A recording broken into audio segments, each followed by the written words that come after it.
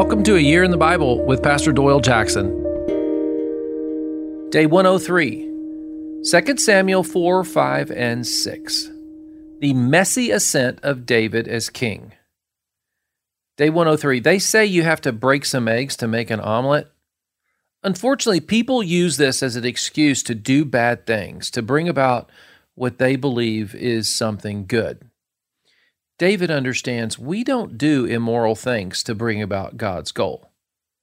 God chooses who is king and when they become king.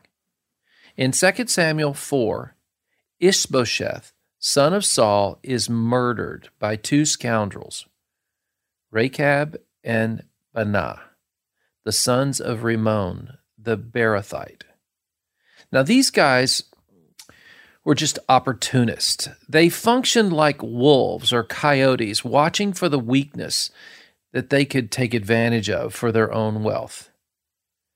Chapter 4, verse 2 says they were each leaders of raiding bands, groups of pirates that stole from vulnerable people moving along the highway of the ancient world. See, Israel now has control over several major intersections. They also lived in one of the Gentile cities run by the Gibeonites. Remember the people who deceived Joshua and the elders of Israel in Joshua chapter 9? Well, that's who Rechab and Baanah are. Listen to verse 7. They had gone into the house while he, Ishbosheth, was lying on the bed in his bedroom in the afternoon, and they killed him. See, unwisely, they deliver his head to David.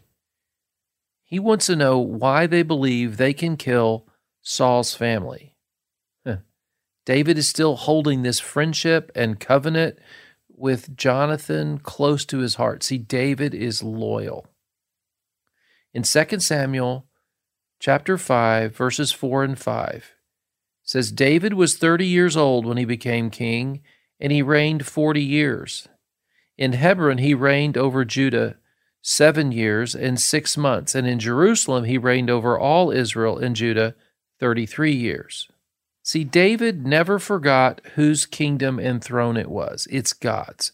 And he understood that only God could give him the kingdom, and he didn't have the right to take it. He still respected his word to Saul, to Jonathan, and to God. So David cleans up Jerusalem. Jerusalem was not cleared in the past the way God's people were supposed to. In chapter 5, verses 9 and 10, it says, David then took up residence in the fortress and called it the city of David. He built up the area around it from the terraces inward, and he became more and more powerful because the Lord God Almighty was with him.